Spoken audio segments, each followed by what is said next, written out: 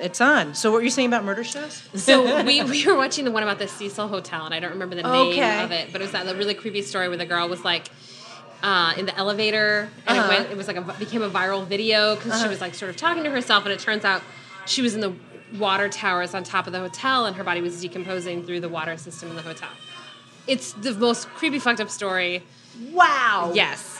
And at the end, people are convinced that it wasn't just, a mental illness gone horribly awry, but it was actually like some kind of a murder. And they had a guy who was like this like death metal guy, and he was staying there and he shot like a video, and people are like, that's the guy, that's the murderer. And I know a lot of metalheads, and I was like, no, I bet you anything that guy is the most polite guy you ever met. He's probably a vegetarian. Yes. Like, all those devil worshippers, but they're not. Well, first of all, I know a satanic priestess, and she's the nicest. Yes. She's like into dog rescuers, Yeah. I was like, it's just, like not Jesus, and that's what freaks you out, because it's like Antichrist does not mean killer. Yeah. Generally speaking, this is going to bite me in the ass someday, because when I'm kidnapped by a bunch of Satanists, and they're like, you said we were cool. I'm going to be like, oh, you guys won't kill people. They're like, yeah, actually we do that. But most of them that I've met are pretty like decent, extra decent people. Don't come and murder me. I guess we should welcome...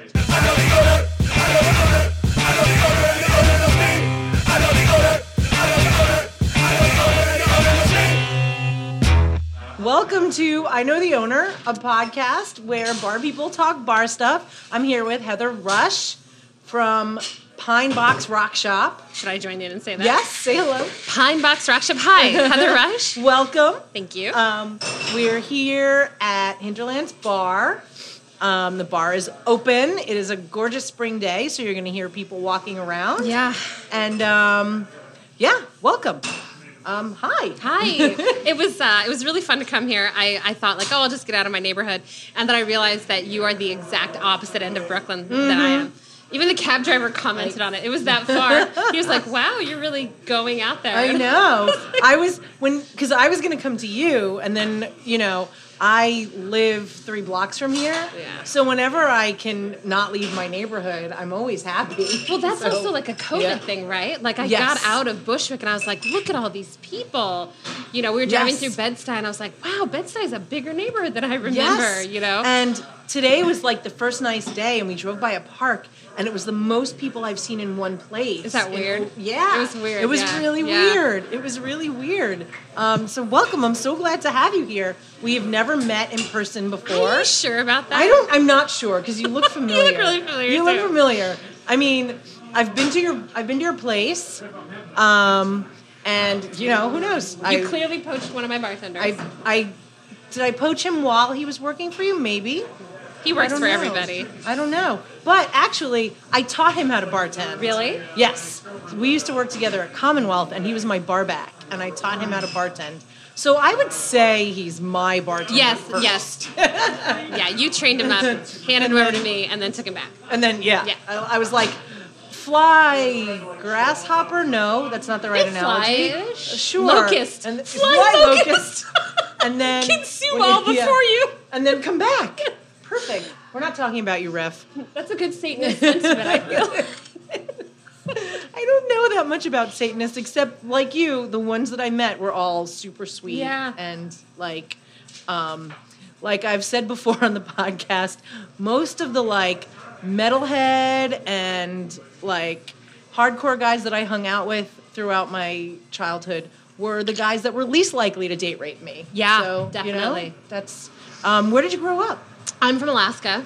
Oh my God! Yeah, that's far. That's very far. Way Almost as far as Bushwick. the hinterlands from Bushwick. I grew up in Alaska, and then I moved down to the States when I was 12 or 13. Okay. Yeah. What is it like growing up in Alaska? Dark and cold. Dark and cold. Yes. Okay. You did I was listening to some of your earlier podcasts, and you were talking about what's your first job, and I was thinking about that. In Alaska, you don't really do your homework. You didn't really have that. You don't have a first job. No, we were sort of we lived in the city, but it was still kind of a long way. Everything is really spread out. Okay. There's not a ton of people, and a lot of people coming through are transient. They're just there to work for a couple of years or for the season. My mom was armed at all times. Oh, wow. Yeah, and I remember her pulling her 57 Magnum on people in a parking lot once. Yeah, she was like, "You should leave." She just pulled her gun out and was like, "You should leave." What were they doing? I don't know. I was just a kid, and just, you know how the kids are kind of checked out, and then all of a sudden my mom was pointing a gun at someone in the car's parking lot. Did you have siblings? Yes, one sister. And so was it you Also checked out. Just me and her, like, we're like, just like, what is happening? Yeah, we were like, why don't we have the Barbie? You know how kids are, like, Yeah. I want that cereal, whatever, Yeah. and then your mom's pointing a gun at someone, and that's Alaska. Wow. Yeah, it's okay. a wild place, yeah. Okay. Perfectly great. Everyone should go there and spend their tourism dollars. I went on a cruise to Alaska. You did? Yes, we went, I guess it's 3 years ago now. I feel like everything is 1 year ago more than I think it is because COVID doesn't count. No. But I went on a tour of Alaska with Huckleberry Travel. Shout out! And a friend of ours was going for his 40th birthday, and other friends of ours that are travel agents planned this trip. And then they were like, "Hey, you want to come?" And I was like, "All right, sure." And then our friends, the travel agents, were like, "We're going too." That's awesome. So yeah, it was awesome. So Had it they was like been a few 7 of times? us. They've been twice. I think the second time was after we went. So yeah, and it What was. did you do? Where'd you go? Okay, we went to Skagway. So you took the inside passage up. Yes, of course. Yes. Yes, yeah. Sure. Yes. And Stuart licked a slug. That's not a good idea anywhere in the world. No. One of the tour guides, we were going on like a tour of rainforest. Like the second biggest rainforest in the world. Yeah. And the tour guide was like, "Here's a slug. Will somebody lick this slug?" And my husband was like, "Oh, I will lick that slug." Metalhead. And and he did, and it like makes your tongue numb. Oh. And I got a video of it, and you know, we haven't kissed since. It's still numb. It's still numb. That was part of the tour. That's cool. Yeah, it was amazing, and we saw, you know, like we saw a bear walking around, and Moose. We saw the only moose I saw was on the way back to the airport. Somebody had a moose like in their front yard. Yeah, they just run around. They're Yeah. like I was like, they're was, like the deer of fenced in. Alaska, but that's totally what they are. They were like fenced in. But yeah, it was like someone's personal moose, I think. I think they just go over. There's nothing they that can just- contain them. Yes. Okay, they just Yeah. go where they want Yeah, to they go. just go where they wanna go. Okay. Yeah. You can't pet them though, right? You can, like, but that's not terrible. It's a terrible idea. Okay. They're huge. They're way bigger than you think. Okay. Um, Yeah, we were in a car, so I can't. So you're just like, oh, that looks like a big elk, but they're huge. Like we had a swing set in our backyard, and the moose would like just walk over the top of it. Like it was at least 6 feet high. Wow. Yes, and so the people who lived next to us, it was a fisherman guy. I don't think he was a crab fisherman, just like a regular fisherman, and like a bush pilot. And his mom lived there. And she would feed the moose carrots off the back of the porch, which pissed my dad off because then the moose would hang out in our yard. Yes, and knock over your swing set. Or not, clear it. They can't see very well, and they're very ornery. Okay. Yeah, so we had an air horn, and we would sound off the air horn to leave the house and get in the car and go drive into the city. And there's just like a moose in the way. Yeah. Oh my goodness. Yeah. Moose. Yeah. Can't live with them. Shouldn't live with them. So We should have more moose here. yeah, I mean that would be amazing. So Scary thought. Moose. just walking down Flatbush No. Avenue. There's now more wildlife in New York. Like, did you hear about the coyote? Is it a coyote? Not a cougar. Yes, it's a coyote. I did not hear about the coyote. Yeah, they have coyotes in the Bronx. Wow, I saw a possum 2 nights ago. I was walking down Church Avenue, leaving Hinterlands, and a possum was just walking towards us, like probably going to come in here if we didn't see it. And Stuart pointed it out to me, and I screamed because I didn't know what it was at They're first. scary looking. They are, and it looks like, oh my God, that is the biggest rat I've ever Yes. seen. But possums are actually fine. They don't have rabies. You went home and looked it up right away, didn't no, you? No, I knew it. I knew it in the past. I knew it from before. They don't have rabies, and they eat bad bugs.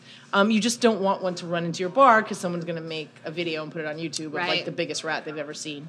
Yeah. So it ran and it hid, and then Stuart came back and warned the bartender that we saw a possum walking around because we've had some wildlife come in here in the past year. Raccoons? We had 2 pigeons, and I hate to say it, but we had a rat run in the front door.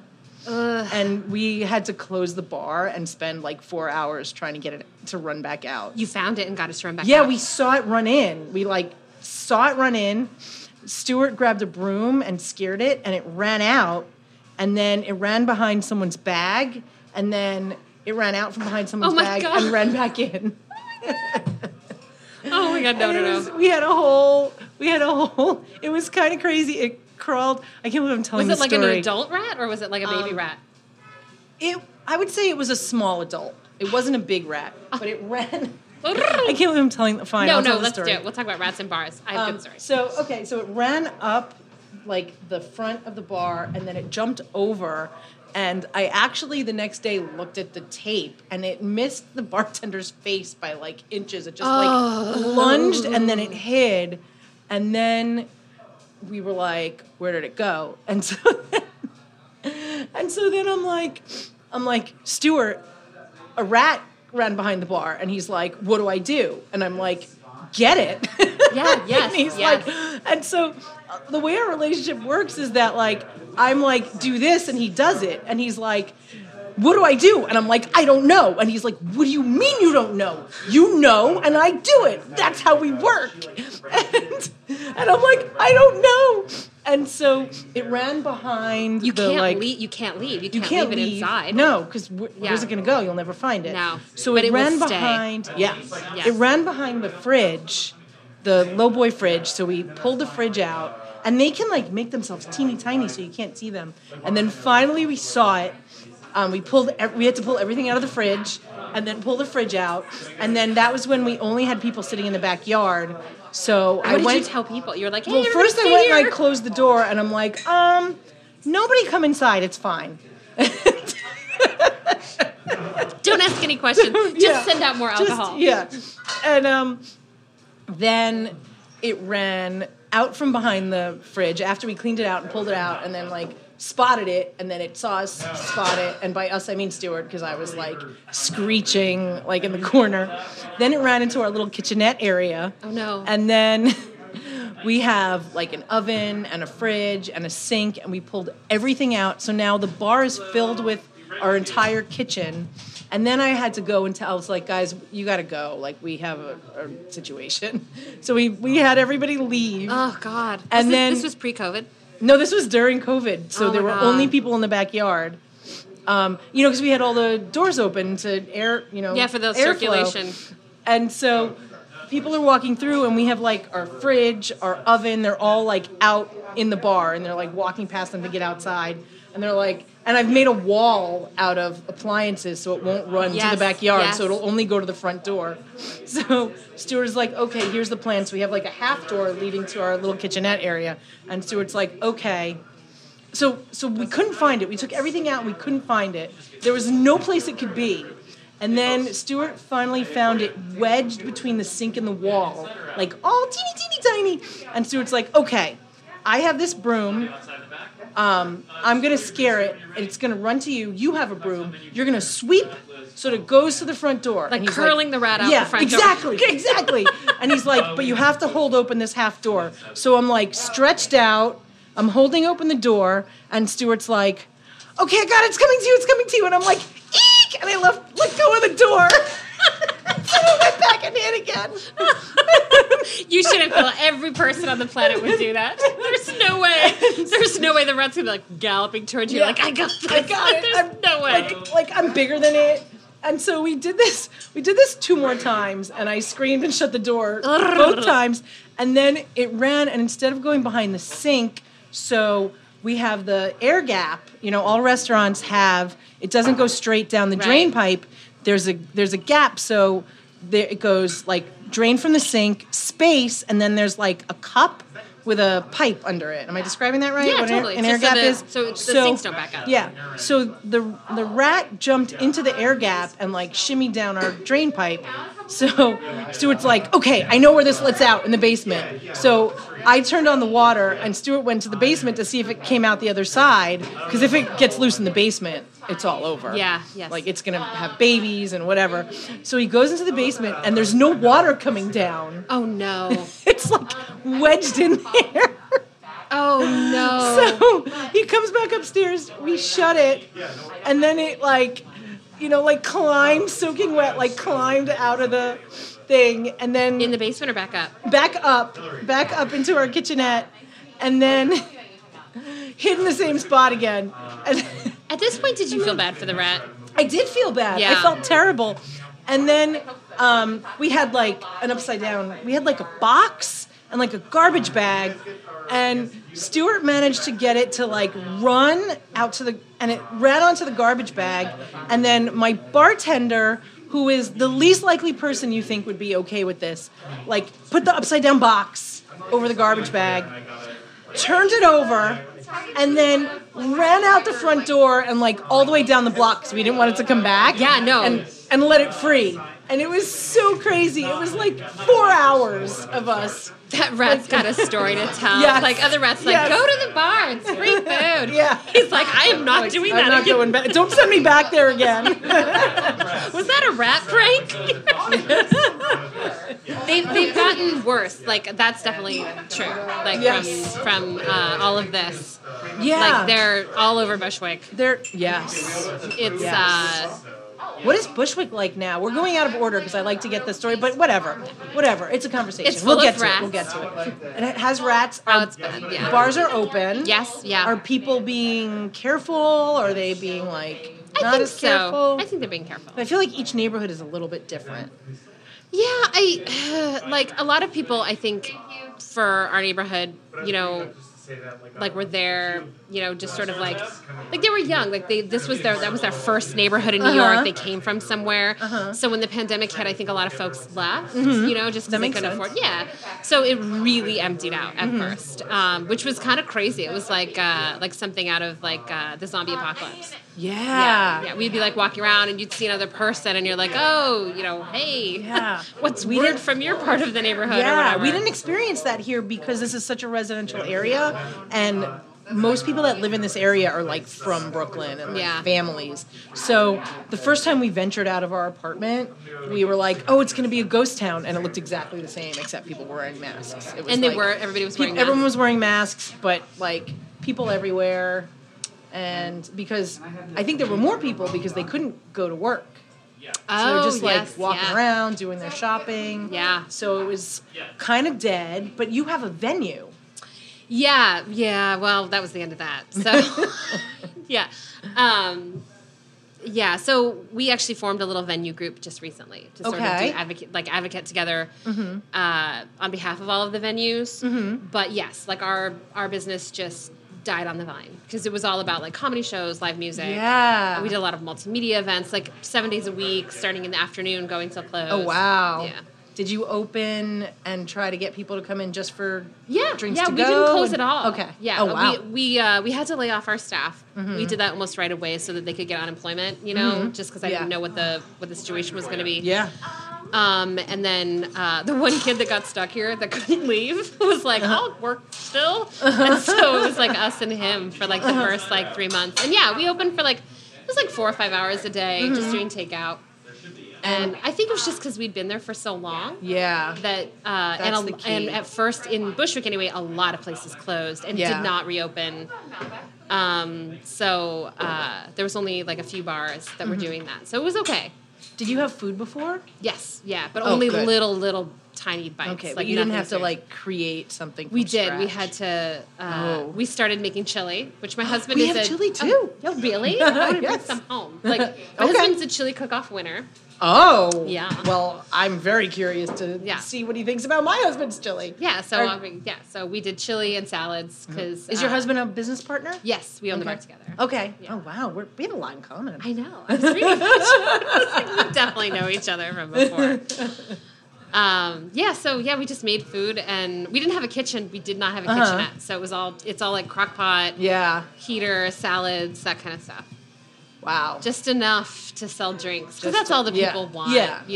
They don't want the salad and they don't want the hot dog and the slice of bread with mayonnaise on it, or whatever people are doing. So I'm gonna go back to the beginning. So you moved here when you were 13. Yes. And then not to New York, Eastern Washington.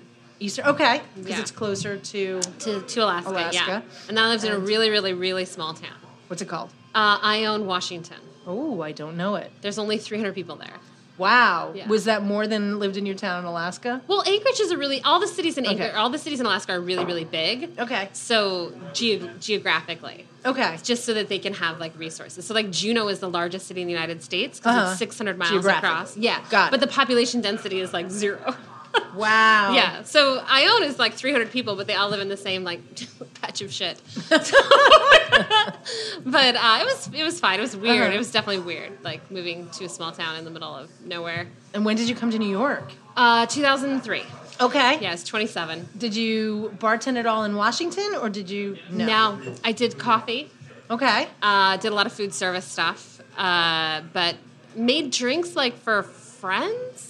Okay. Did a lot of event stuff, like event bartending, like where you like pour that wine or counts. something. But That like, counts. I never worked. I never used a draft system. Never poured cocktails.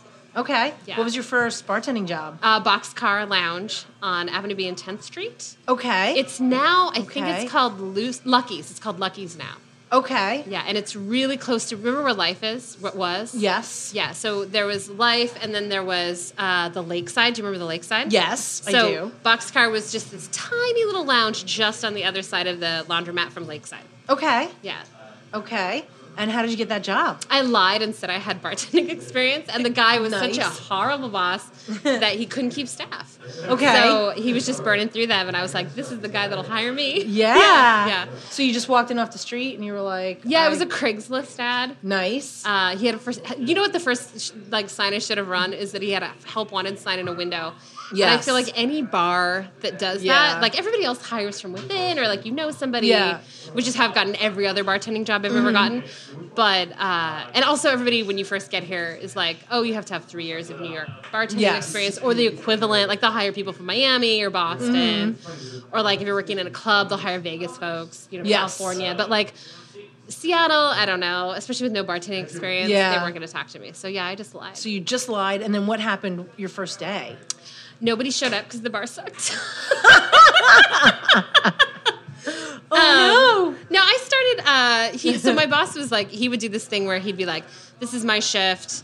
But he didn't really want to work the shift. He was like this old grouchy Sicilian guy. Uh-huh. So he was like, I don't want to work the shift. So he's like, I'm going to go upstairs to my apartment. And if you get busy, call me. Okay. Which I wasn't going to do. Yeah. So, it was just trial by fire.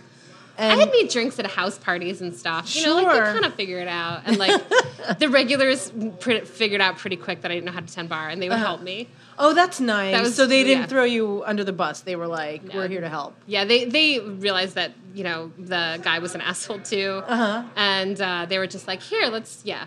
So I did that for like, I think a year and a half. Okay. Did you get fired? I quit. All right. I love firing stories. I recently realized that I love hearing about people getting fired, but you don't have to. No, I got fired from a lot of jobs in Washington State. I can't work. I thought I was going to be one of those people that works like administrative jobs. Like I did like food service, and then I went to school, and I was like, oh, you're supposed to get like an office job, and that's where it's at. But I really sucked at those. Like I couldn't wake up on time. Same. I got really depressed around 3:00 because I couldn't leave.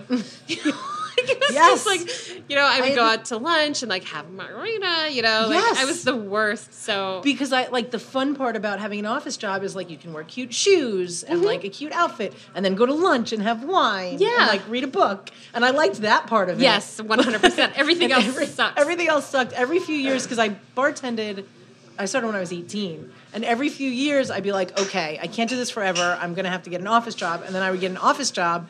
And I hated it. I hated the people. I hated, if you ever all ordered lunch together, everybody would split the bill to, the penny. And then it would tip. And it would make me so mad. Yeah. And then I would, this was before, every computer had internet. Yeah. And I would finish my work, and I'd be like, oh, I finished my work. Can I go home? And they're like, what do you mean? And I'm like, I finished. What do you want me to just sit here? I finished. You want me to pretend? And they're like, yes, that's what we do. We pretend. Yeah, I'm they're like, you can't leave till I'm 5. I was like, this is a prison. But I finished my work. Yes, yeah. All right, I'll work slower, I guess. That's what everybody else does. So, yeah. I was a receptionist for a while at this company called Loud Eye, which did encoding for music. Okay. They did not, and I was on the executive floor. And it sounds like that would be fun. Oh, totally. It was like this gorgeous building. It looked like the Flatiron. It had like these like fun 90s. There was like a pinball machine, you know. Okay. And nobody was there. Like I would just sit in the office in this big room by myself for like hours. That sucks. At first I was like, this is really cool, you know. And like at the time I was writing for this like music for this magazine or like a weekly out there, and I was like, I'm gonna get so much writing done, and you don't. You just sit there like. I don't know, like start crawling. Like it was just. I remember like I'd walk around the whole space. You know, like what's in this room? You know. Yes. And then the next day it was like the same thing. Like one guy would maybe show up. Like I'm gonna book a meeting here, and then maybe someone would meet him there, and that was like the whole day. And I was like, why am I here?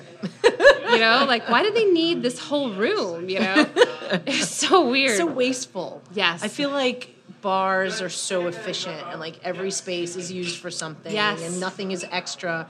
And offices are like, what? The company will pay for it. What's the big deal? Yes, like, yeah. Like people, there's like 4 people doing a job that one person could do. Totally. Yeah. Yes. And I, you know, it's really about the workflow. Like when you're behind the bar, I felt like it's very, I don't know, I just really like that. Like you work until the job is done, you know? Like, so you get into like a slam, or there's like a party, or like there's an incident, like there's this just like rolling level of tasks that are completed, and then they're gone. And then there's like this camaraderie afterward. Like we did it. Like, you know, we dealt with the guy who shit in the corner, or whatever the thing is that happened that day. And I wish I wasn't like, oh yeah, I remember when that happened. Right? Everybody has one of those. So like there's that camaraderie afterward, and that just didn't. At the end of the day of the office, I was like, well, see you tomorrow. Person I sort of know. Yeah. You know, there was nothing that bound you there. You know, so yeah, I definitely got fired repeatedly from office jobs. And that was really hard for me because I was like, I'm someone who thinks she has her shit together. Yeah. You know, but I can't hold a job. And then I was like, oh, I'm in the wrong industry. Yes. Yeah. So you worked for a year and a half. Yeah, and then quit. I quit. The building caught on fire. Oh my God. Yes. This was a repeated thing that happened a lot because the laundromat next door would have like lint fires or electrical fires. Yeah, and they're then supposed to clean those. Yeah. And then the fire would sort of like, there was some reason that it would get into the wall between the buildings. And so the fire department would come, and this happened at least twice in that year. Okay. And then the last time when I went to open the bar, I called my boss, who I won't name because he lives in Pennsylvania now. Okay. Yeah, he left. So I was like, you got kicked out. You've had enough bad things happen to you. But so I called my boss. I was like, I can't open the bar. There's like 2 fire trucks and like a fire marshal here. You know, you gotta open the bar. That's a bunch of bullshit. He comes down there. He sees that I'm not able to open the bar. So he's like, go get a cup of coffee at Life, and I'll call you in an hour. And because I'm a new bartender and I'm new to the city, I was like, okay. So I'm sitting over there talking to wiser bartenders who are like, just go home. You know, just go home. And so I come back, and everyone had left, and we opened up the gate, and like black smoke just comes billowing out of the bar. Yeah. Like a cloud, you know, like a scene from a disaster movie. You know, and he's like, okay, go in there and clean it up. Oh, you go in and clean it. Yeah. Yeah. And I was like, I did. I went in and I opened the bar that night. Everybody came in like, oh, it smells like barbecue. Funny story. You know, but then, yeah, I quit. He begged me not to. Called my house. Sent me flowers. Wow. Yeah, because he hadn't been able to keep anybody. And you were there for a year and a half. Yeah, so I By then, did you know how to bartend, or you're still just winging it? Yeah, it was just trial by, like, there was nobody else there, and it was a martini bar. Oh, wow. Yeah, so, like, by the time I left there, like, he had a stupid list of shots that you're supposed to make, you know, like, all of the, you remember like, people had shot menus? Yes. You know, they were, like, a woo-woo, or, like, a lemon drop, buttery nipple, you know. What year was this? 2003. Okay. He was behind. Okay. Yeah, he was a little behind. He was a little behind. Yeah. I was like, was it the 90s?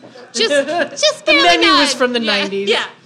And then a bunch of martinis. And then a bunch of scotch. So, like, just doing that, like, it was like how Kurt Cobain learned to play guitar under a bridge. Oh, okay. Except for I was in a bar that caught fire sometimes. You just do it all the time. Yeah. And the shifts were like 14 hours long. Yes. I worked 7 days a week. Oh, my You know, God. it's just one of those first...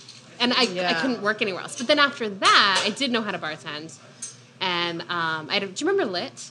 Yes, Lit so Lounge. I started moonlighting, picking up shifts there. And then when my friend there opened her own place, I went and worked for her. Okay. Yeah. Lit, I went to karaoke in the basement a few So times, good. Right? Yeah. And are they still open? No.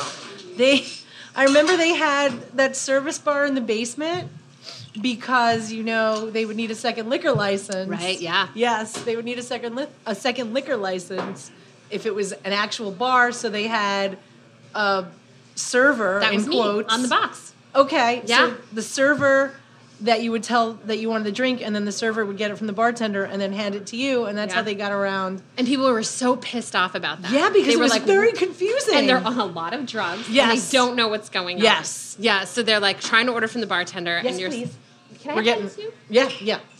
Of course. So they're trying to order from the bartender, and she's just like, and it's really loud down there. Yeah, And it's and very she- smoky. So she's just like gesticulating towards me because they can't hear her. Yeah, and then- it's like you're set up to fail. Oh, because yeah. like Yes. I don't understand. That's the bartender, and she's like, no, you can't talk to me. Yes. And she, yes. So I don't mind, I like people, even really drunk people. Yeah. And so I'd be like, I'll do the box, Yeah. like I'll talk to people because everyone else there really hated that job. It sounds like a rough job. There's like nothing both of between them. you. You're just standing on a box in Yeah. a crowd. Yeah. So I remember one time somebody just picked me up and carried me to their table. And I was like, that's not, That's like, not and then they appropriate. start ordering and I was like, this is not at all how this That's works. not how this works. You didn't win what was happening there. I have to go back and you're definitely not getting a drink I'm gonna now. get our drinks. That's hilarious. Right. Thank you, Red. That's old. Did you want a lime, Sharlene? No, I have my old lime. Okay. Oh, just finish this. So, we just got some new drinks. Let's do a bottom of the glass cheers. Oh, cheers. Oops. I lost a little. That's okay. I don't need to drink that much. That's just water, right? No. No, this one is tequila and soda, and the full one that I haven't been drinking That's is water. water. Yeah. That's the one you put there to feel like, I'm drinking water. I'm using my instrument, my voice, and I must keep it, moisturized. Yes. It doesn't have to be the ice in the cocktail. Lit Lounge. Oh, that's good. I kind of always wanted to know what it was like to work there because I was a bartender and I definitely Did was you bartend confused. in the village at the East Village at the time? I worked at the Art Bar, which is the West Village, and I worked in a bar called Alcatraz, but it closed in the 90s. Yeah. It was on St. Mark's and B. Now I can't remember if it's A or B. But it's a sushi restaurant now. It was across the street from Tompkins Square Park. B. I think that's B. Yes. No, B. that's A. My bar was on B. Yes. Okay. I know exactly this. Yeah. Yes. Really close to Doc Holiday's, right? Yeah, down the Yeah. block from Doc Holiday's. Yes. So yes, but yes, Lit Lounge. That's so yeah. It was really fun. It was Yeah? it was fun. It was like I was like, this is bartending in New York, Yes. Because every once in a while you'd have like a celebrity come through. Yeah, and it was smoky and it was Yeah, dingy you could and smoke people while were you doing work. drugs. Yes. Yes. Yeah. Yes. Although that definitely put me off drugs. Because you saw people on them before you tried them. Yes. So you saw what it looked like from the outside. Yeah. Okay. Because I feel like for Lit Lounge, it like snowed cocaine in that basement. Yes. And absolutely. I was never, we were super broke, so I was never really able to I was going to spend my money on it. And so by the time I started making the money to Wait, people pay for cocaine? when you're new in New York. Okay. So, and yeah, bartenders shouldn't. I Yeah, don't know what I of was course doing not. wrong. Probably because I work for that terrible bar. Nobody would go there. But yeah, by the time I got around to being like a place where I'd be like, that'd be great. I was like, I actually hate all these people. Yes. You I definitely had seen drugs from the inside before I had seen them from the outside, and then I was like, oh wait, I look like that? Yeah. Yes. Yeah, I don't thank want to you. look like that. Yeah. So Yeah. I think that's why I survived that bar. Actually, is I was just like very like arm length about that, and probably why I didn't work there for very long. How long were you there? I never got a full shift. Okay. Always picked up shifts for like about, I don't want to say like maybe a year before my friend started her own place and then Okay. hired me for full shifts. And where was that? It was called the Cellar Bar It on sounds 14th Street familiar. between 1st and 2nd. I don't think I've ever been there. What was it like? It was, she was like very like very Seattle vibe, like Okay. she owned a coffee shop there. I think she was a Seattle native. She now owns the Cobra Club, Ooh, I don't know that. Where's that? It's a bar in Bushwick. Okay. It's also been there for a while. And yeah, it was like a very low key vibe. You know, she did coffee during the day. She did drinks at night. She had a DJ on the weekends. Okay. You know, and it was fun. It was a college bar for sure because NYU was right there. But I don't mind that. Like, yeah. I also worked in an NYU bar, which I did mind, but I worked there for 6 money years. kind of makes up for a lot of the bullshit. Yeah. This bar had like $5 pitchers, so it was, I like the idea of doing a coffee shop during the day and a bar at night because you like get two uses out of the space. Yeah. But then I worry about coffee shop people sitting in the bar, like when it's a bar and not a coffee shop, and like you know, loitering and hanging out and not being bar people. What in Seattle, it works. Yeah. And not to besmirch my friend who I think she still does coffee at her bar here. Yeah. And I think she's making it work. But I did not feel like that really works for exactly that reason. Yeah. You know, like, and in New York, like, close bars your laptop, bars. this is a bar now. Yeah. You know. And also there wasn't that coffee shop, that wasn't that coffee house culture. Yeah. Certainly not in the East Village. Yeah. You know, like it felt very like, you know, I don't know. It felt like a bad fit. Yeah. You know? Yeah. And yeah, coffee shops here are very, there's a couple, they just feel less lived in, you know? Yeah. Than a bar kind of gets to be. Yeah, because how many cups of coffee can you have? Well, I mean, I don't know. I've definitely never hit my limit. Yeah. I mean, I've definitely been like, oh, I want to go sit in a coffee shop, and then I'll get like a cup of coffee, and I'm like, I want to sit here longer, but like I can't have another cappuccino like within this hour. Yeah. You know, and I'm like, I guess I can have cake. But, like, if I'm in a bar, I'm like, oh, I'll have another of the same again and again, you know? And people talk to each other. I feel like coffee shops, everybody's, like, you know, doing work. Yeah. You know? Or pretending to do work. Yeah. Watching porn. Yeah. Yes, at the coffee shop. That person got kicked out. Only the one? She had the screens mounted on the wall so that we could actually see what people were... looking at. This was they had like common terminals, which in a COVID world seems really gross to me. It does. Actually, in a non-COVID world, that seems gross to me. You know, I had a job in Midtown, and there was like an internet cafe across the street, and I was really excited because it was like in the back of like a 4 fast food restaurant place. So I was sitting in the back of this coffee shop eating French fries and typing on a public computer. And then I got like the flu the next day. And I was like, oh, of course. Yeah. Because that's disgusting. That's disgusting. Yeah. Why did I do that? Yeah. And I feel like I've always been like a little, not always because I wasn't then, but since then I've been a little bit of a germaphobe. Yeah. I feel like post-COVID, I'm going to be the opposite because I'm going to be like, I'm not worried about COVID anymore. And I'm just going to be like touching everything. Yeah. Like licking my fingers. No. Getting on the subway, just like licking the wall. Just licking everything. Just touching. No.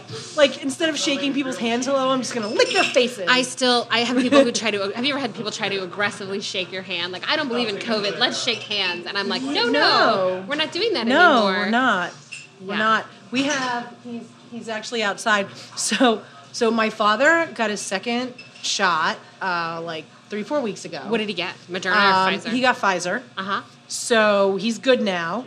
And we used to have dad lunch once a week. He would come in here and I would make him lunch. I worked Thursday afternoon shift, and my dad would like pick his wife up from work, which is like Hinterlands is between his house and her job. So he would come stop and I would make him lunch, and we did this every Thursday for years. And then That's we lovely. haven't. It is lovely. And then we haven't done it, for a year. And my dad got his vaccine, so he came in and we did lunch. And then he came back the next Thursday, and he got here before me.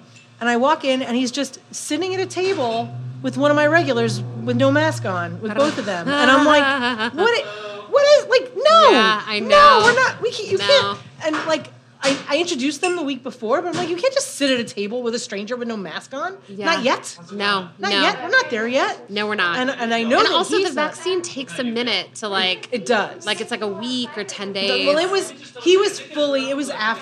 weeks after his second. So he's fully vaccinated now. But still, you're supposed to follow all the rules, and the other guy is not fully vaccinated. No. And they live with somebody who is at risk, so I know you can, like, transfer it. And I'm like, this is why I was yelling at him for going to the bowling alley, because I know that if someone goes to and the guy shook his hand, like, when he left, and I, like, went and I got hand sanitizer, and I'm like, sanitize your hands. He's like, what are you doing? I'm like, have you not been doing this all year? Oh my God.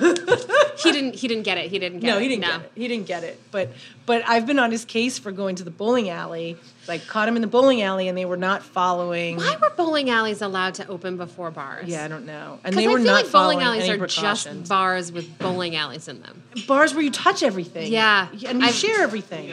Like, yeah, I don't get it. I feel like I kind of like this. There was this bowling alley in Seattle where I lived for a while called the Sunset Bowl. It was like there for a million years. It was just a bit. It had like a diner, and it was like 24 lanes or something. Like it was like a legit big bowling alley. It wasn't like like a bowling alley, like with one or two like bullshit lanes. Was like real with like leagues and like trophies and merch shop. Yeah. But it was still just a bar with a bowling alley in it. Yeah. Like I was like, it doesn't make any sense that this is permitted to open right now. Yeah. And you're right, you touch everything. You touch everything. They had food and drink. They weren't doing the temperature check. And I like kind of had to put my foot down. I had to be really mean with him. And I was like, you can't go back to the bowling alley until you get vaccinated. No. And I was like, this was a few weeks before the vaccine came out. And I was like, you're going to be lying in a hospital bed and saying goodbye to me on an iPad. I was like, do you want that? And then you're going to look on the TV and they're going to be like, oh, the vaccine is rolled out. But you're not going to get it because you're going to die alone. Finally. It worked. Yeah. It worked. It was brutal, but it worked. That's amazing. And he didn't go to the bowling alley for like a good, 2 months. And then he got the vaccine the week it came out. He like went to the VA and he like got his own appointment. I didn't have to like try to get him an appointment. And he got the vaccine, and then he got, 3 weeks later, he got his second shot, and now he's completely and fully vaccinated. I think that was like a month ago. So it's all set in and he's good. So I don't have to worry. But I was right, because he's just shaking hands and you don't want to be the person at the end that like doesn't get in the lifeboat. Yeah. Why would you do that? What? Like we're so close. We're so close. That's what I just keep telling that to people. That's the other thing. Like I see places. I mean, I don't know what their situation is, obviously, like with like their landlord or what the yes. But I was like, hey, if we've all hung on this far, we're so close. Let's just pull out all the stops. Yeah. Do whatever you can, because this summer is going to be like bananas. It is. It'll be like it's summer of love to shame. Yes. Like everybody's. Yes. When you go to the grocery store, everyone is dressed the fuck up. Yes. So this summer, everyone's going to be dressing to the nines, going to every single bar. Like, let's meet for lunch. It's going to be like, let's meet for the whole day. Yeah. Like, I haven't gone dancing in years, oh my but I'm God, like, I want to go dancing. Yeah, me too. Should I open a club? Oh my God, I want to go dancing so bad. Soon, we're going to go dancing. Maybe you'll have dancing in your place. It's never worked at Pine Box. No? Which is a bummer, because I've tried. It's a neighborhood where people are a little too cool for school. Yeah. They're not going to be like Yeah, that's silly. funny. Yeah, the only time it sort of works Maybe is they will New be Year's. now. Yes. Because who can be too cool for school now?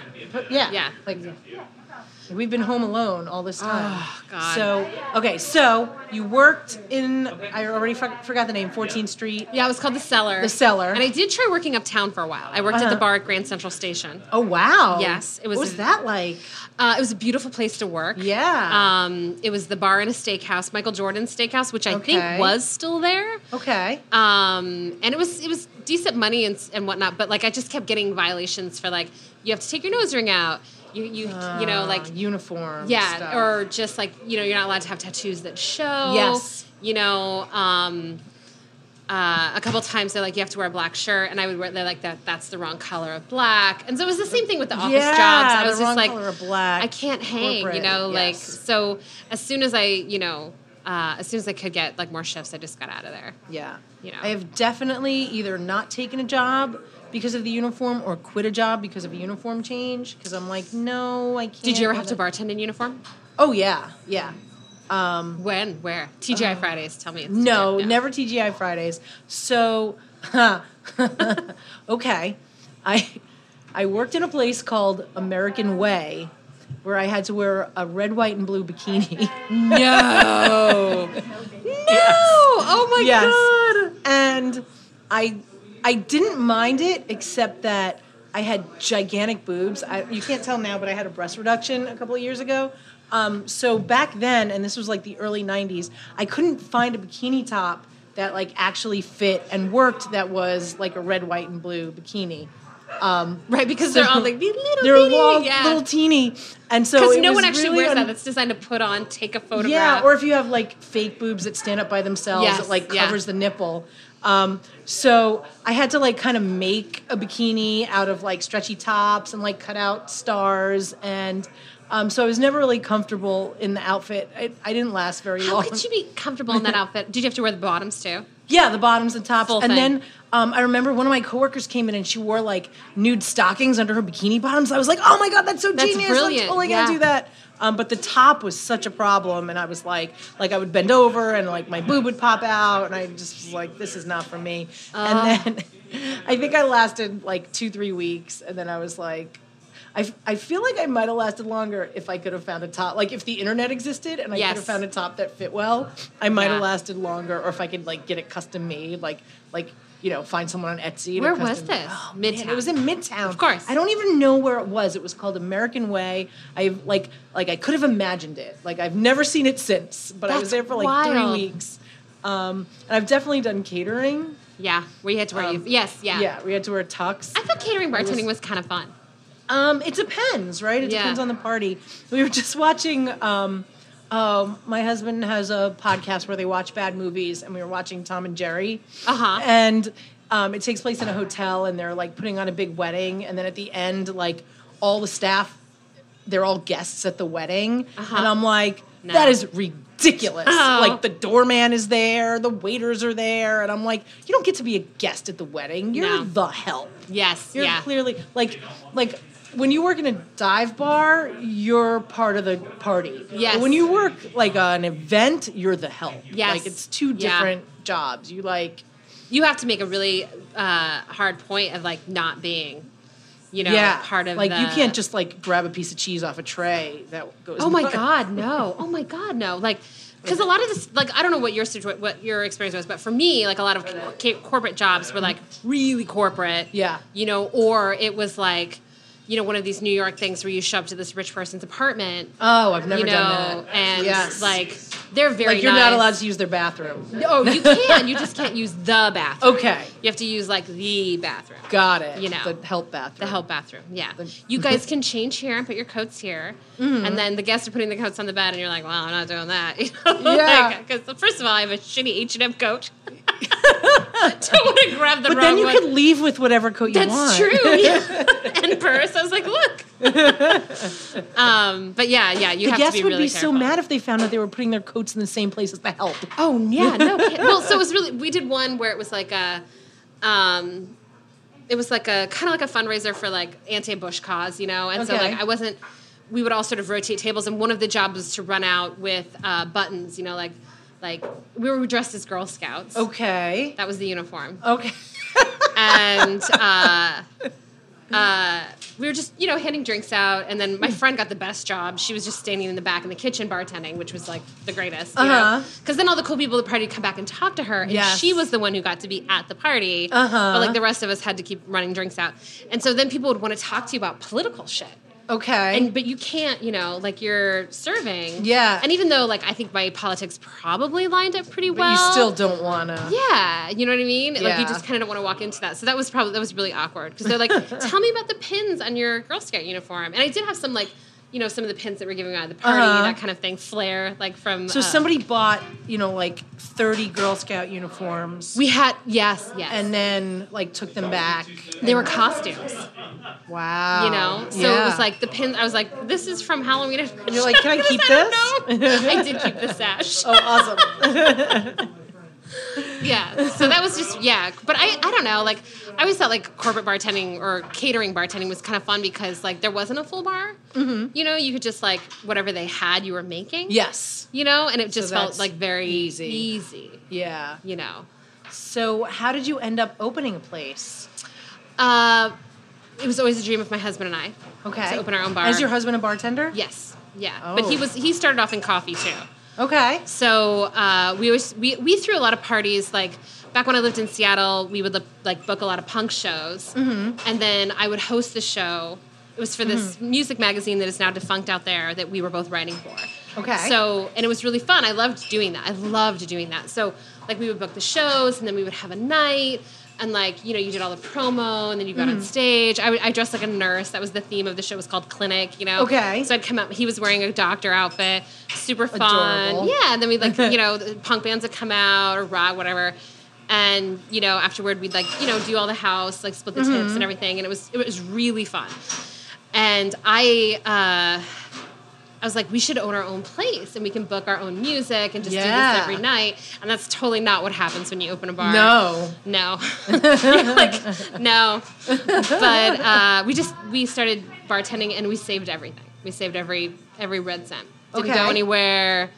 Didn't have anything. We saved like $80,000. Wow, that's amazing. And then the two of you, like, you hit the pavement and you search for the place. My bar back at this bar called the Crocodile Lounge was where we really started making some money. Okay. And I ended up managing, yes, with the free pizza. And I did manage that for a couple of years, so I was getting a salary too. He found out that we were going to leave and open our own place because the crash happened, the 2008 crash happened. And so suddenly, like, all of this lease that we thought would, you know, forever be out of our range just, like, dropped to where we could. And people were desperate to have, you know. So at that time, all of a sudden, having cash was, like, a huge get. And he saw that we were going to, like, you know, try to get out of there. And because our jobs weren't very secure. You know, they would do, like, house. You ever work in a place where they fire everybody? Fired everyone? Yeah. Yes. So that company did that a lot. So I probably would have survived it. I definitely survived a couple of them because I just kind of kept my head down, you know? Yeah. But I'd been there for a while, and I knew my number was going to come up, you know? They'd gone through a couple different managers. Now I was the manager. So, like, you knew you were next, you know? And so he jumped ship with us, and he put in his cash. So there's three of us. Okay. It's me, Jeff, and our friend Colin. And, he put in the extra little bit to get us over the line. And then, we opened. We had, like, $600 to our name. Wow. It took us like a year to open. What year did it open? 2010. Okay. Yeah. Awesome. And then the first night we made like $5,000 and we're like, oh shit, we're in business. And then the second night you made nothing. Yeah. Yep. That's not how that goes. You're like, where is everybody? You're chasing that first night for like the rest of the time. You're like, I don't understand. Are we ever going to have a night like our first night? Yeah, you're like, wait, I thought you all loved me. Yeah. And they used to leave signs. Like somebody would be like, when are you going to open? Like would like stick a note on our bar and it's like, we're going to kill it. Yeah. And then, yeah. But you guys were doing well before COVID. Yep. Because I heard there were a lot of shows there. What did I went there for, it was like an auction fundraiser something. I don't remember. We did a lot of stuff like auction fundraisers for like dog charities, like various like animal charities. I think this was like there was like a marathon fundraiser thing. You know how people raise money and then they get to run in the marathon for free. Yeah. Like that. It was like that kind of thing. Yeah. I think I won remember that event, but I don't remember what. Like a swimming Walkman. In the auction. Did you win? I won. Yeah, I won a cool. swimming auction. Walkman. Do you feel weird whenever you win things that like you show up at a friend's thing and then like you win the tickets? You're like, oh shit, sorry. And I was like, I think like whatever year it was, whatever listening device I had just broken. So I was like, oh man, a swimming Walkman.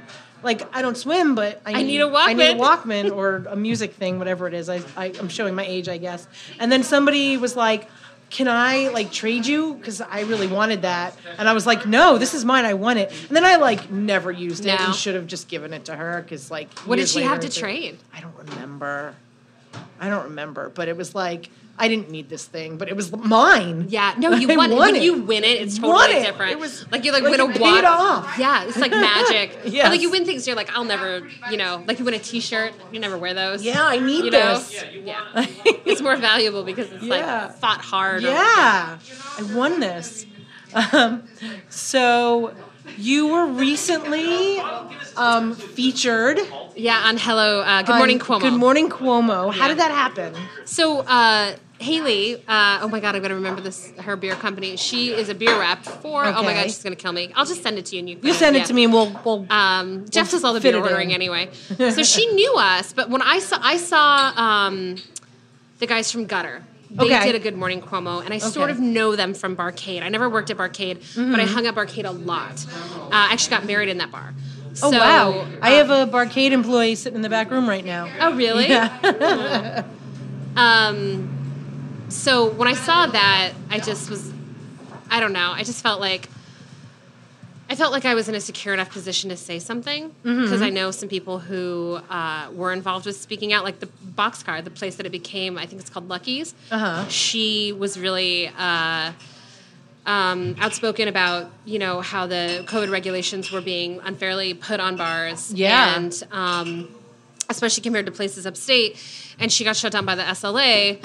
Not that I'm saying that couldn't happen to us. Yeah. But I just felt like we were in a position that we should say something, because, like, we didn't have any outstanding bullshit that they could get us on. Yeah. Although I think everybody always kind of does. Yeah, I feel like it just depends. Like the laws are so obscure or vague that they can kind of twist it any way they want. So it's definitely a risk. Yeah. Like Our Wicked Lady got shut down by the SLA. Yes. They counted him as being over occupancy, and I kind of remember this from when I did our liquor license. And then I did a liquor license on another bar that has since closed. But the SLA has like an occupancy that's based off the seats in the bar, and then the DOB gives theirs, which is like 74, Yeah. like 108 or whatever, based on egress or exits. Yeah. And like this SLA came in and said, "Oh, you're over occupancy on the seats." Wow. But they weren't over occupancy on the DOB stuff, and they were following the COVID regulations. So that's as you know. Did they speak out They did, yeah. Their name was all over stuff. before they got shut down? Before they got shut down. Oh, wow. So it definitely could happen. My thing was like Cuomo has his hands full with the sexual allegations. Yeah. So I was So like, he doesn't have hopefully- time to worry about shitty old me.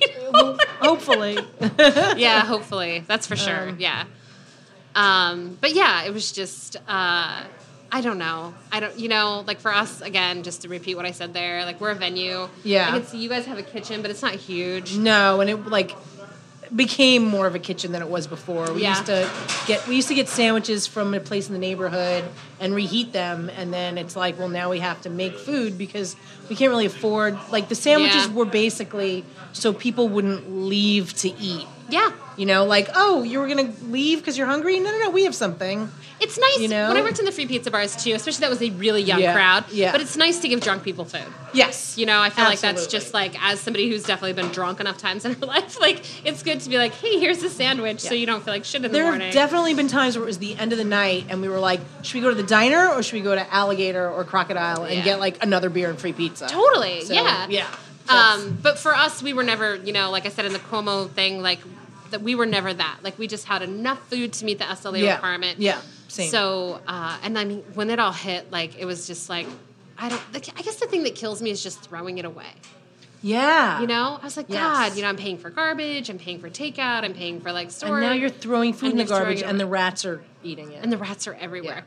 And you can't like get it to the people that like there are people online for food and you're throwing food in the garbage. Yeah. It's crazy. Yeah, Well, we had part of the other piece of that is like I'm a member of the Brooklyn Democratic County Committee. Okay. And so we do a lot of event stuff, like in the neighborhood, especially, you know, during the election season. Uh-huh. Like we did a lot of, you know, community events. And so you have those connections. Like people will reach out to you like, hey, you know, can you guys like grab, you know, a 50-pound bag of rice at Restaurant Depot? And I was like, yeah, you know, like you do so you Yeah. see it. Like it's Yeah. not like cerebral. Yeah. You know, and then, Yeah. you know, it's not people's fault. They just want to drink. And I don't Yeah. know, girl, like, it's like there's already over-service, Yes. you know? of There's already course. laws against public drunkenness. Like, why Yeah. do we need further oversight? It's like people should be allowed to walk around and drink. Yeah. I'm definitely not doing that at Pine Box Rock Shop. No. Nobody is. Nobody's doing that anywhere.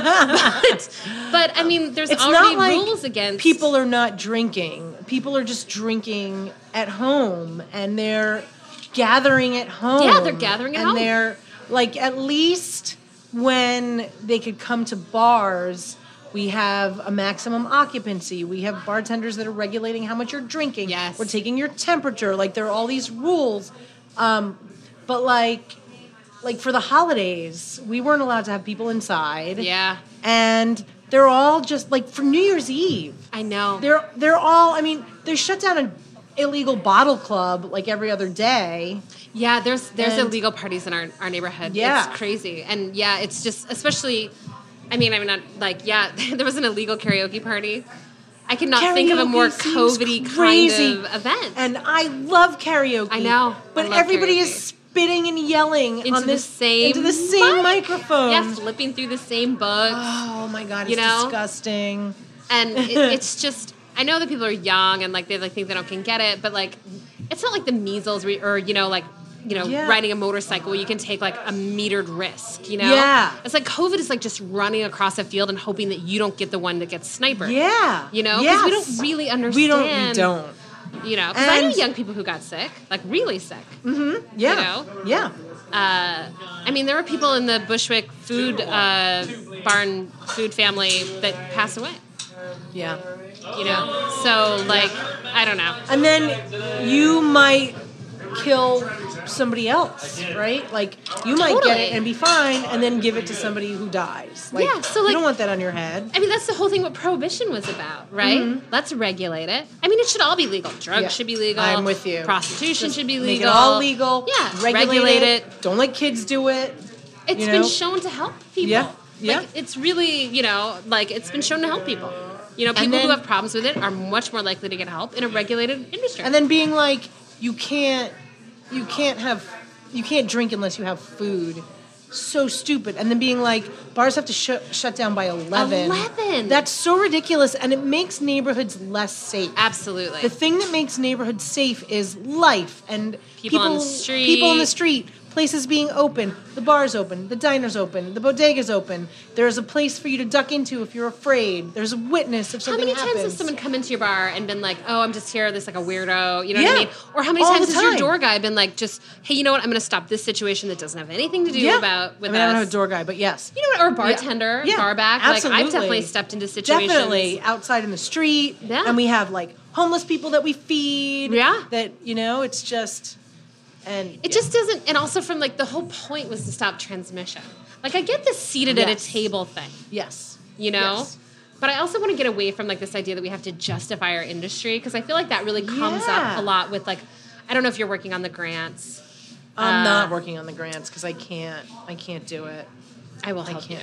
Okay. Now we should I can't fill out those applications. It's insane. And it's not in our wheelhouse and it isn't why we started doing this. Yeah. But they are what they are. Yes. And I feel like there's this, I just did one today, which I won't name, but it definitely is like, hey, what value do you have, and I feel like bars, there's the value. There's a social, economic value. But also, this is an established, regulated industry. Yeah. I don't sell heroin to preschoolers. No. It's a bar. And we have, so why do I have to constantly justify that it's okay for me to the exist? Pool hall doesn't have to justify it. Like, how is that helping the neighborhood? I'm not saying shut down pool halls. I'm saying or the we should all bowling alley. be allowed to. Yeah, we should. Like, how does that help?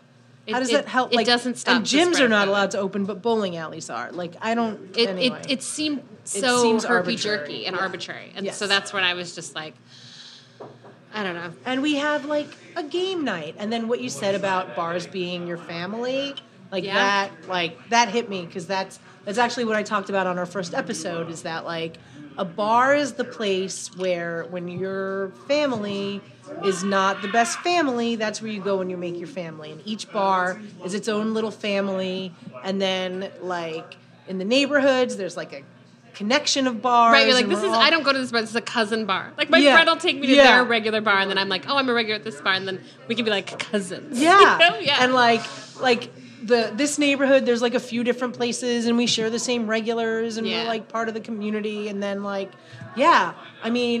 we throw funerals for people. People got married at Pine Box. Yeah, people get married.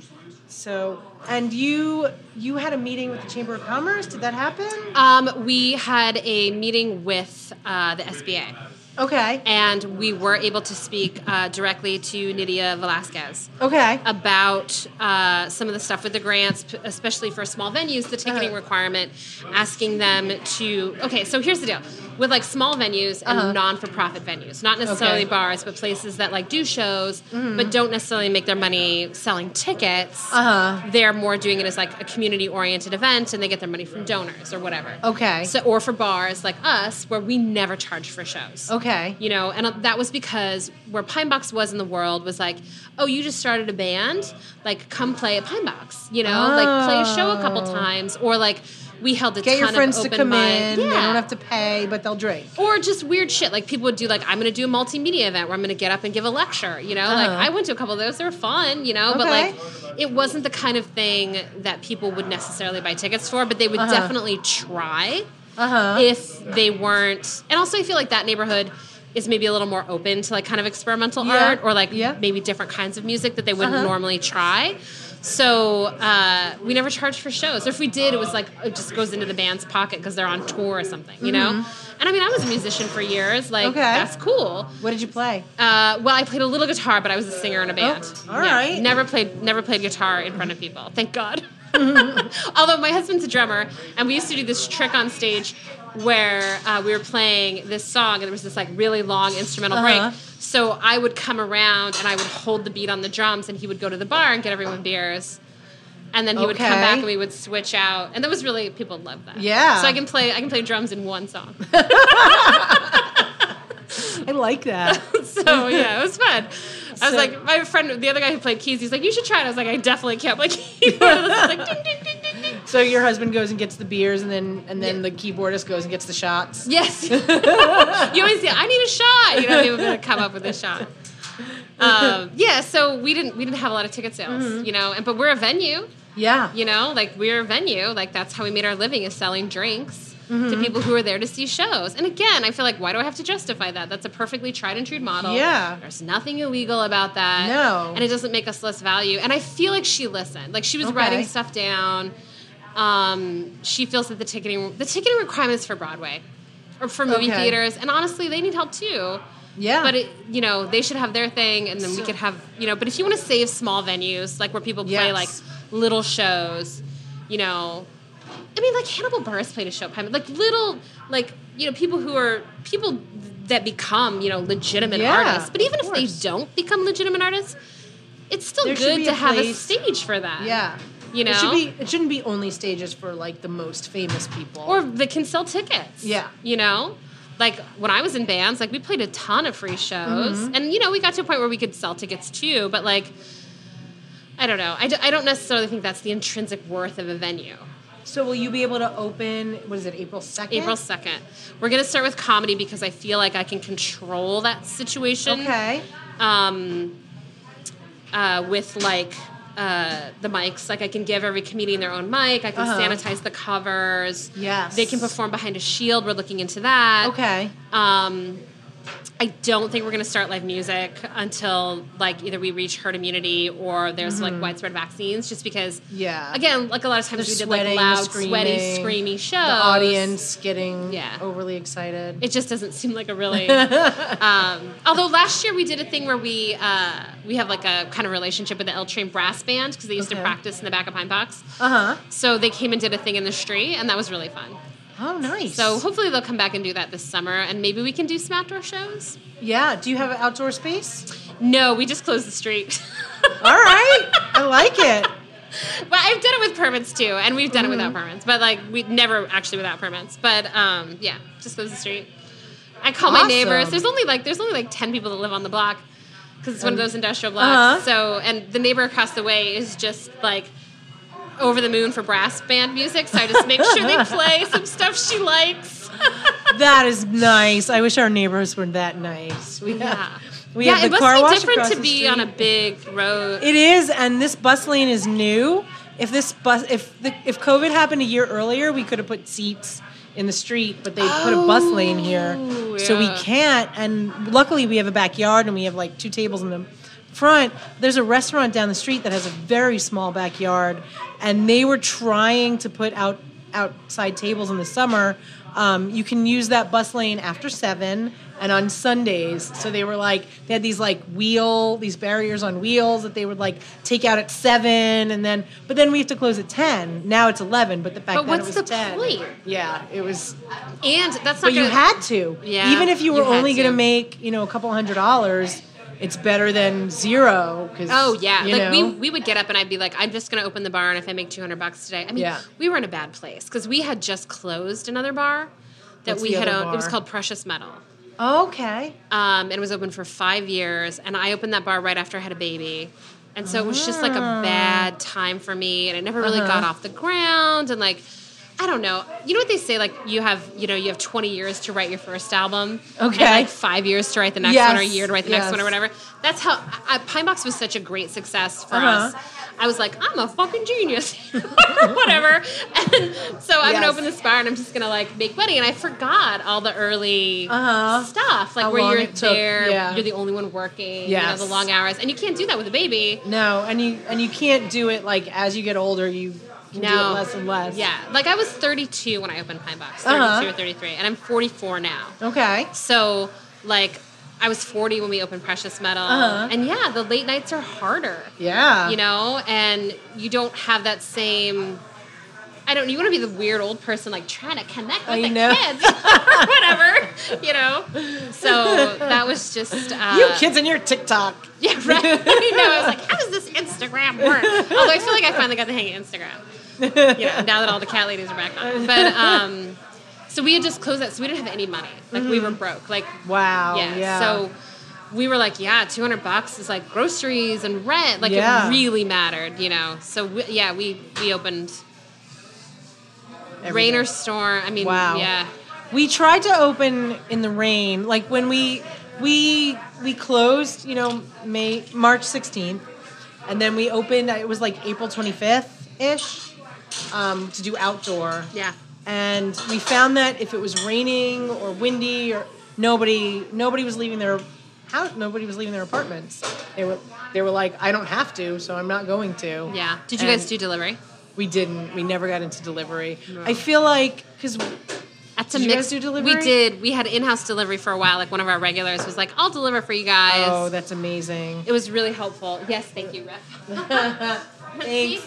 There were a few times where, they did like these porch shows down the block, or they had like a block party, and my neighbor that like lives down the block is like, hey, there's a block party. And I would take a shopping cart and fill it with margaritas. And I'd be like, margaritas, get your margaritas. There was that kind of energy though, where you're like, I guess all bets are off. Yeah. You know what I mean? Like, yeah. Like before they had come out and said you couldn't walk and drink. Yeah. Like, I was like, are we doing this? Yeah. Like, I was like, oh, okay. You know, like there was no other way to survive. There was no rules. And also like, we forget this. I forgot it. But, like, when this all started, you were just like, oh, my God, is the world going to end? Yeah. You know? And also we thought it was going to last 2 weeks. Yeah. Yes. At first. Yeah, at first. But, like, when I said, like, a bar is your family, like, I don't have, like, my parents are deceased. Mm-hmm. I don't really have any other family. Yeah. You know? So I remember, like, being in bars, mostly as a musician, but then also doing some bookings shows and, like, having drag queens teach me, like, how to do my eye makeup in the bathroom. Ooh, I'm jealous. I was like, oh, that's how you put it. Like, they're like, pull it straight, and so I didn't grow up in a bar, but I became an adult in a bar. Yeah, absolutely. Like, I had a regular who, at Boxcar, actually, who was just like, I don't know, she would just tell me, like, how to be an adult woman in New York. Like, don't do this. That's stupid. She lived her whole life. And she's like, that's bullshit. I know you think it's cool, but it's not. Ooh, what were you doing that you thought was cool? So a lot of my friends were really pressuring to break up with my boyfriend. Okay. Who I moved here with and is now my husband and my co-bar owner. Oh, I'm glad you didn't break up. Yeah. No shit. So they were like, oh, no, you have to be single in New York. Oh, God. And I feel like my friend, who was like, she was older, she's my age now, she's probably in her mid-40s, but she was like, no, if you, like, what are you doing? Like, he meets you after work every night. Like, like, being in single in New York sucks. Your friends are high. Don't do that. I agree. Being single in New York sucks. Dating sucks. Yeah. If you can stop dating, like, the sooner the better. Yeah. I mean, and also, what else do you want? You know what I mean? Yeah. Like, no, you're not going to, like, it's not going to be like some scene from, I don't even like those movies, You're gonna, like, honestly. Color Up.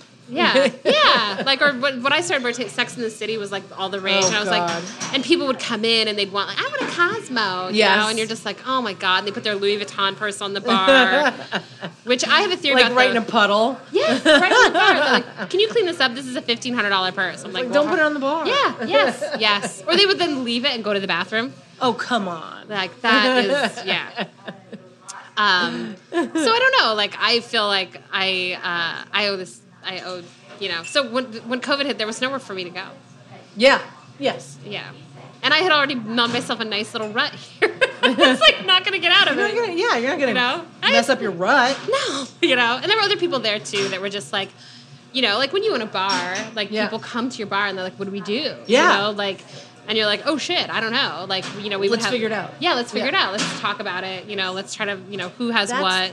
That's the thing that was the most painful, I think, was that there was this huge global crisis going on and we couldn't meet in the bar to deal with it. Yeah. And that is like, I will never get over that because I never in a million years thought that.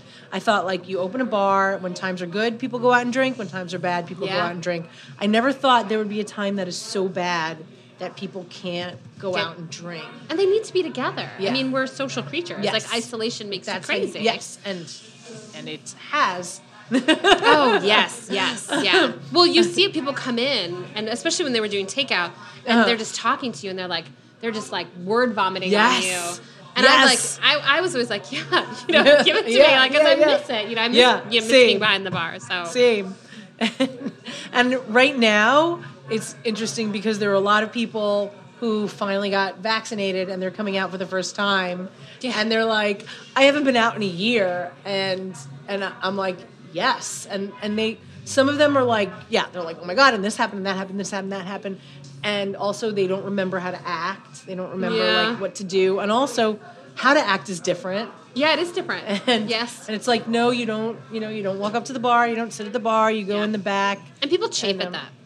They what? They chafe at it. They're like, I like to just stand at the bar. Like, even when they're like coming in, I'm like, oh, you have to take a table. They're like, okay, and then they're still standing at the bar. You're like, let me walk you to the table, you know? I felt bad because our bar customers are our bar customers because they, like, came here to be with people. Yeah. And they would come in and I'm like, oh, let me walk you to your table where you're going to sit by yourself. And then, you know, like, I can't sit with you. I have, like, other things to do. I have to be inside. And also it's cold out, so I don't want to Yeah, you're like, outside. I don't want to go outside.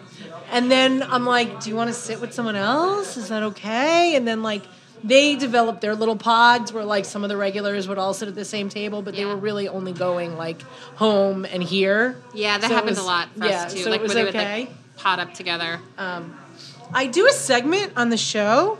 We're going, we'll do it anyway. So I do a segment. I'm sorry, called, I'm super chatty. No, this is awesome. This is, like, I don't even need the segment. Did people tweet you? Did they put tweet it me? on my Instagram. I was like, hey, tweet us, like, your best, like, I got kicked out of a bar. That would be amazing. Nobody did. No,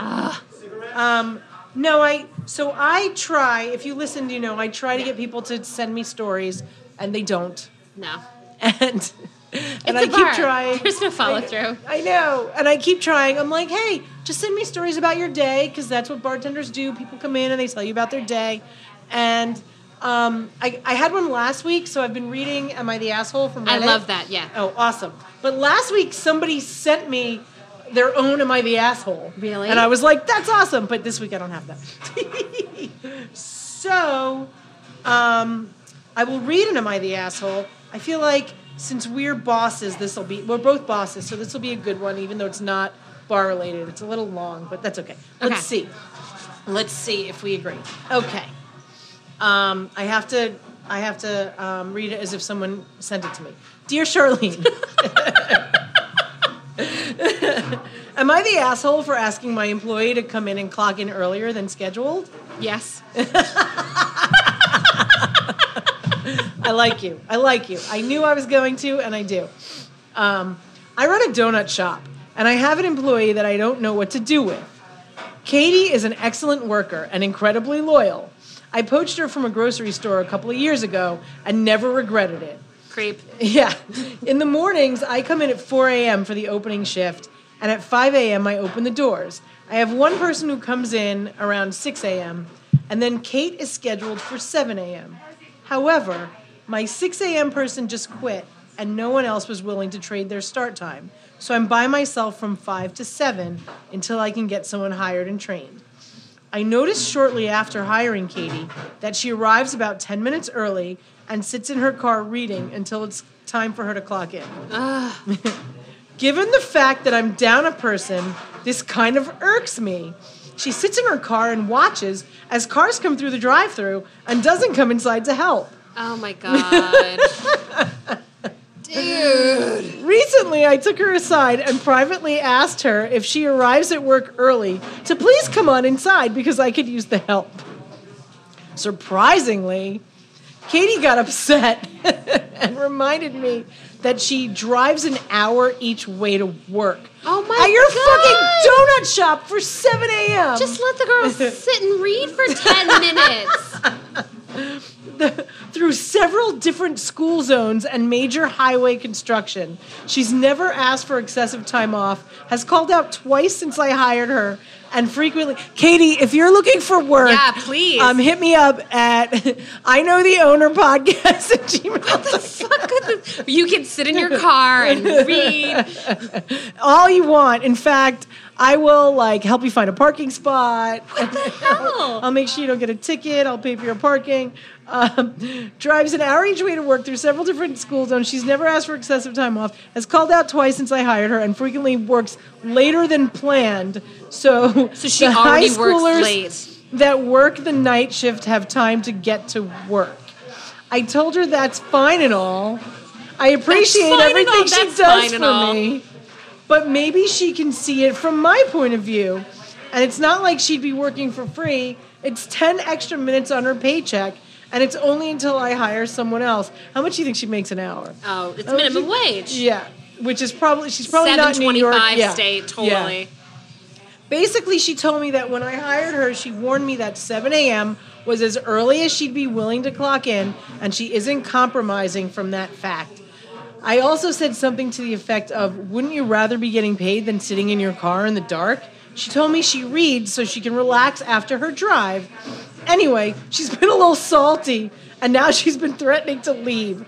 I didn't punish her for saying no. She wasn't docked hours. I brought it up a second time. Wait. That's why she's salty. Yeah. You didn't take no for an answer. Yes. Because we had been absolutely slammed and I was alone, hence her threatening to quit. Dude. The way I see it, she's already here. She's in the parking lot. She wouldn't have to change anything about her morning routine because obviously it's working.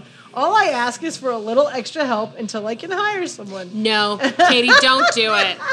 No, this is somebody. Katie, I hope that you've left this job by now Yes. and you're looking for work. No boundaries respected there. No boundaries. I've been Katie. Yeah. I've been like, oh, just stay a little later. Or you're here, just hop behind the bar. Yeah. That is a slippery slope. Don't do it, Katie. Don't do it, Katie. Owner of the donut shop, you are the asshole. Yes. You should have hired somebody by now. Right, that's the other thing. Yeah. Is this current? I don't know. I don't think it is. I don't think it's current. I don't think it's COVID. But even before this, you could get someone to work in a donut shop.